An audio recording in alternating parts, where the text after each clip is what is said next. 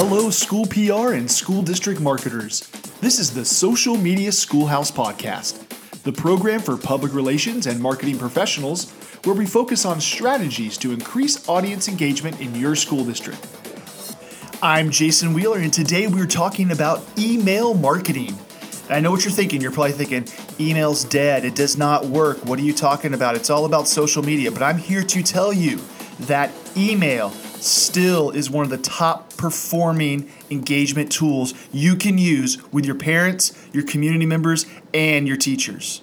So, do you use email in your school district? Are you looking to get more success out of your email? Well, I'm telling you right now, if you define your niche audience and build an email list around those personas, you can improve the performance of your email marketing. In this podcast, you're going to discover how to build your niche email list and improve the performance of your email campaign. The goal is to use email to make a powerful impact with your audience. So let's get started. So what comes first?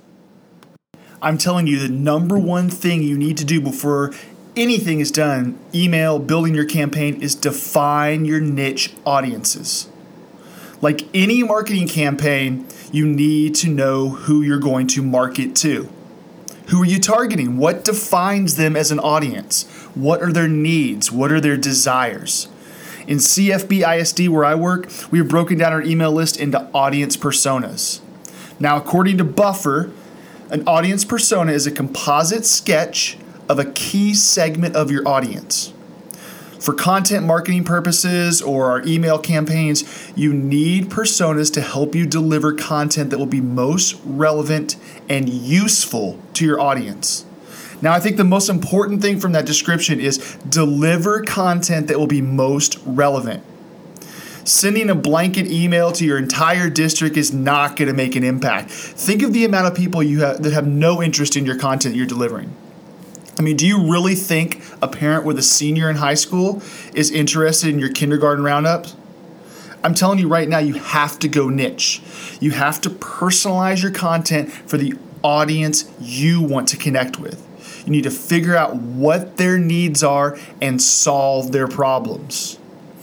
Wouldn't it make it more of an impact if you send specific content to a specific audience?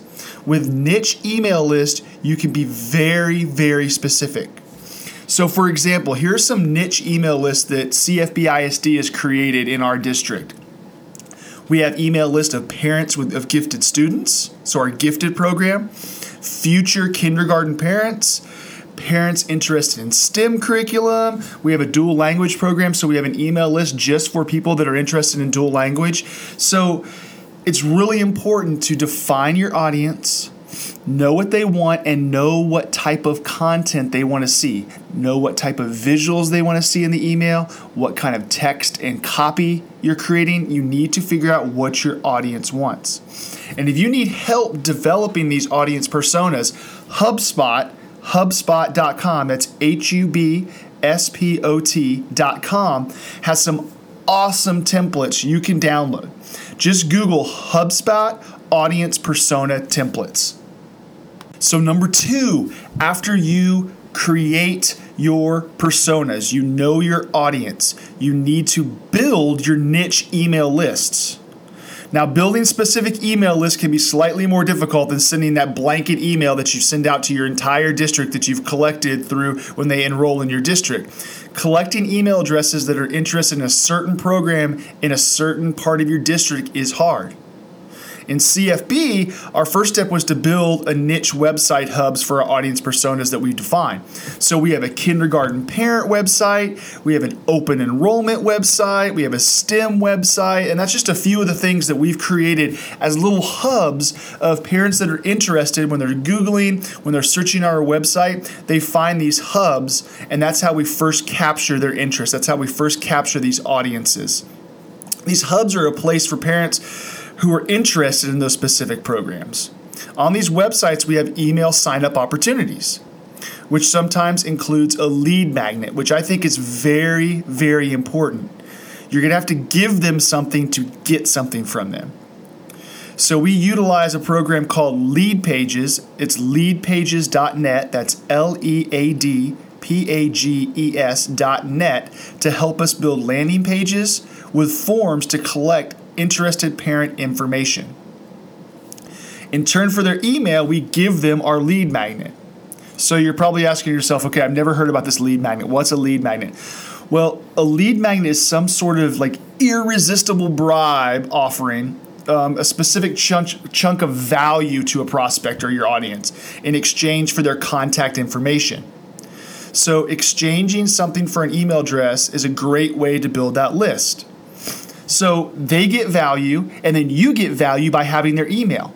So you know you have a specific email for a specific type of audience that you can market very niche, and you can hyper sort of target these groups of people. So in my district, one of the most popular lead magnets we've created is a kindergarten milestone checklist. It's been a big draw in getting a bunch of emails of parents that have young children in our district, or even outside our district that might be interested in our district. So this milestone checklist is what things need to happen before they join kindergarten. Where should they be? What kind of things should they be doing? Should they be reading? Should they be writing? Should they know math? This checklist goes over with them. It's been a huge response. Parents want to know what their children need to do. So this milestone checklist was a huge winner for us. So you can ask for their email addresses at certain events or through school programs, but we found that these lead magnets are the best way to collect the best type of emails from a specific defined audience. And when you combine your Facebook ads with these lead magnets, it creates a really high engagement numbers. So once again, you're giving them something of value instead of selling to them. So how do you develop these engaging lead magnets to help you build your list? Well, this sort of all goes back to creating your audience personas. What can you create that will be of value to that specific audience? What's going to be in demand? Now in CFB, like I said, we find that worksheets, checklists, and tip sheets work the best. It must be something that has enough value for someone to give his or her email address in exchange for, content. You need to help them solve a problem, just like that milestone checklist. They want to know what their children need to do before they enter kindergarten. They want to be confident parents, and they want to know that their child is going to be a success in their first years of school. They love those checklists. People love it when you can fix their problems. The key is to know your audience. What do they really want? If it's young parents, give them something to guide them through the first years of school. If it's parents of older kids, give them something about college financial aid advice. Figure out their problem and solve them. As I mentioned earlier, we use lead pages to help us develop our lead magnets and landing page for our offers. It gives us great results, and it's helped us build an extensive email list, these niche email lists that we're looking to do. So lead page essentially sets up a process to offer a lead magnet on a micro web page, sort of like a little tiny website, a landing page, and then takes their audience information like their email address and then sends that lead magnet to them.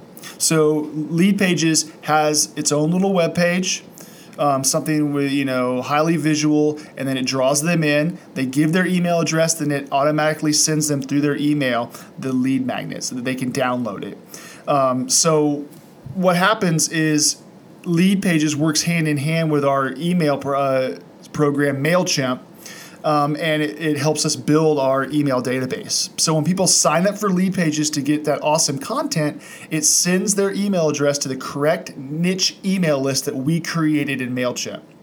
From there, we have that list to send more awesome content to our interested groups. And then when you've captured these email lists, you need to build that perfect email campaign. So you might have thought that was hard work, creating a lead magnet and getting those people to sign up for your list. Well, the most important part is the email.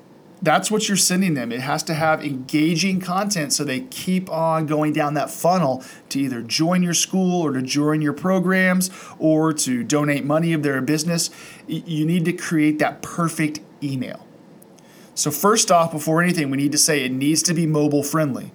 And I know programs like MailChimp or Constant Contact, They have great, processes that does a lot for you. You don't have to worry about the mobile friendly. It fits to the screens that your niche lists are opening your content with. And then second, it needs to be visual. You don't have to have a bunch of copy or a bunch of type in your email. It's a visual society. I've said this before. It's visual storytelling. Don't bog them down. No one's going to read a novel when they open up their email. They want something short, sweet, to the point, and it needs to be visual to draw them in. Niche emails have to be better than that RSS generated content. You got to take the time to build the emails from scratch. It needs to be clear, organized, and digestible. The most important element when constructing that email is the subject line.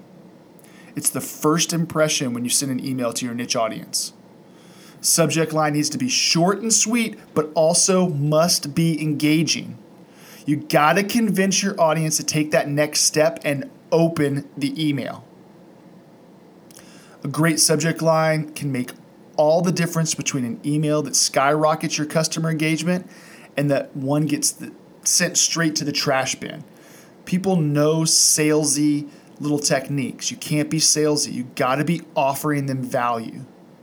So once you have that perfect subject line in place, and there's so much stuff out there on the internet, just Google email subject lines or best email subject lines. There's tons of awesome advice from experts out there that can help you write that perfect subject line. So your next step in building your email is to have chunked content that has the right mix of text and visuals. In CFB-ISD, where I work, we always write out our content, very short, very sweet, and then create a visual around that content. So here's some tips about your email images, about being visual. Bright colors. You need to make your email pop in that inbox. If it's something that's dull, boring, a bunch of text, people are not going to open it. They're not going to read it. Large text. Don't use a bunch of text, but if you do, don't make your audience squint to read your material. It needs to be large font. Just like your PowerPoints, don't put a bunch of text up there. You need to have large font to the point that really draws that message to the audience. And engaging visuals, like I said, most likely you're going to have images or a database of pictures of students doing awesome things in the classroom. Use those in your email campaigns. Parents love pictures of students. They love pictures of things that are showing great things that are happening in your district. Use those. So another important tip when creating an email is creating some type of call to action.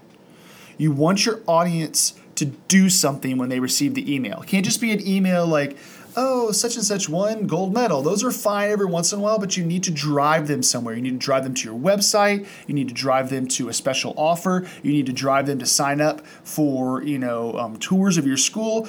They need to do something. That call to action is very, very important.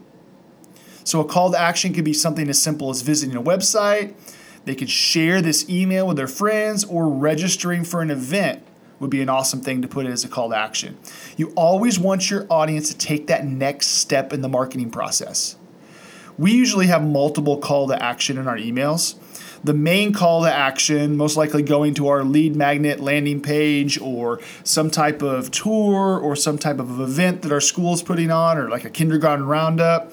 And then at the bottom of our email, we have social share buttons to encourage our email list to share the content with their friends, because we want to continue to build our email addresses.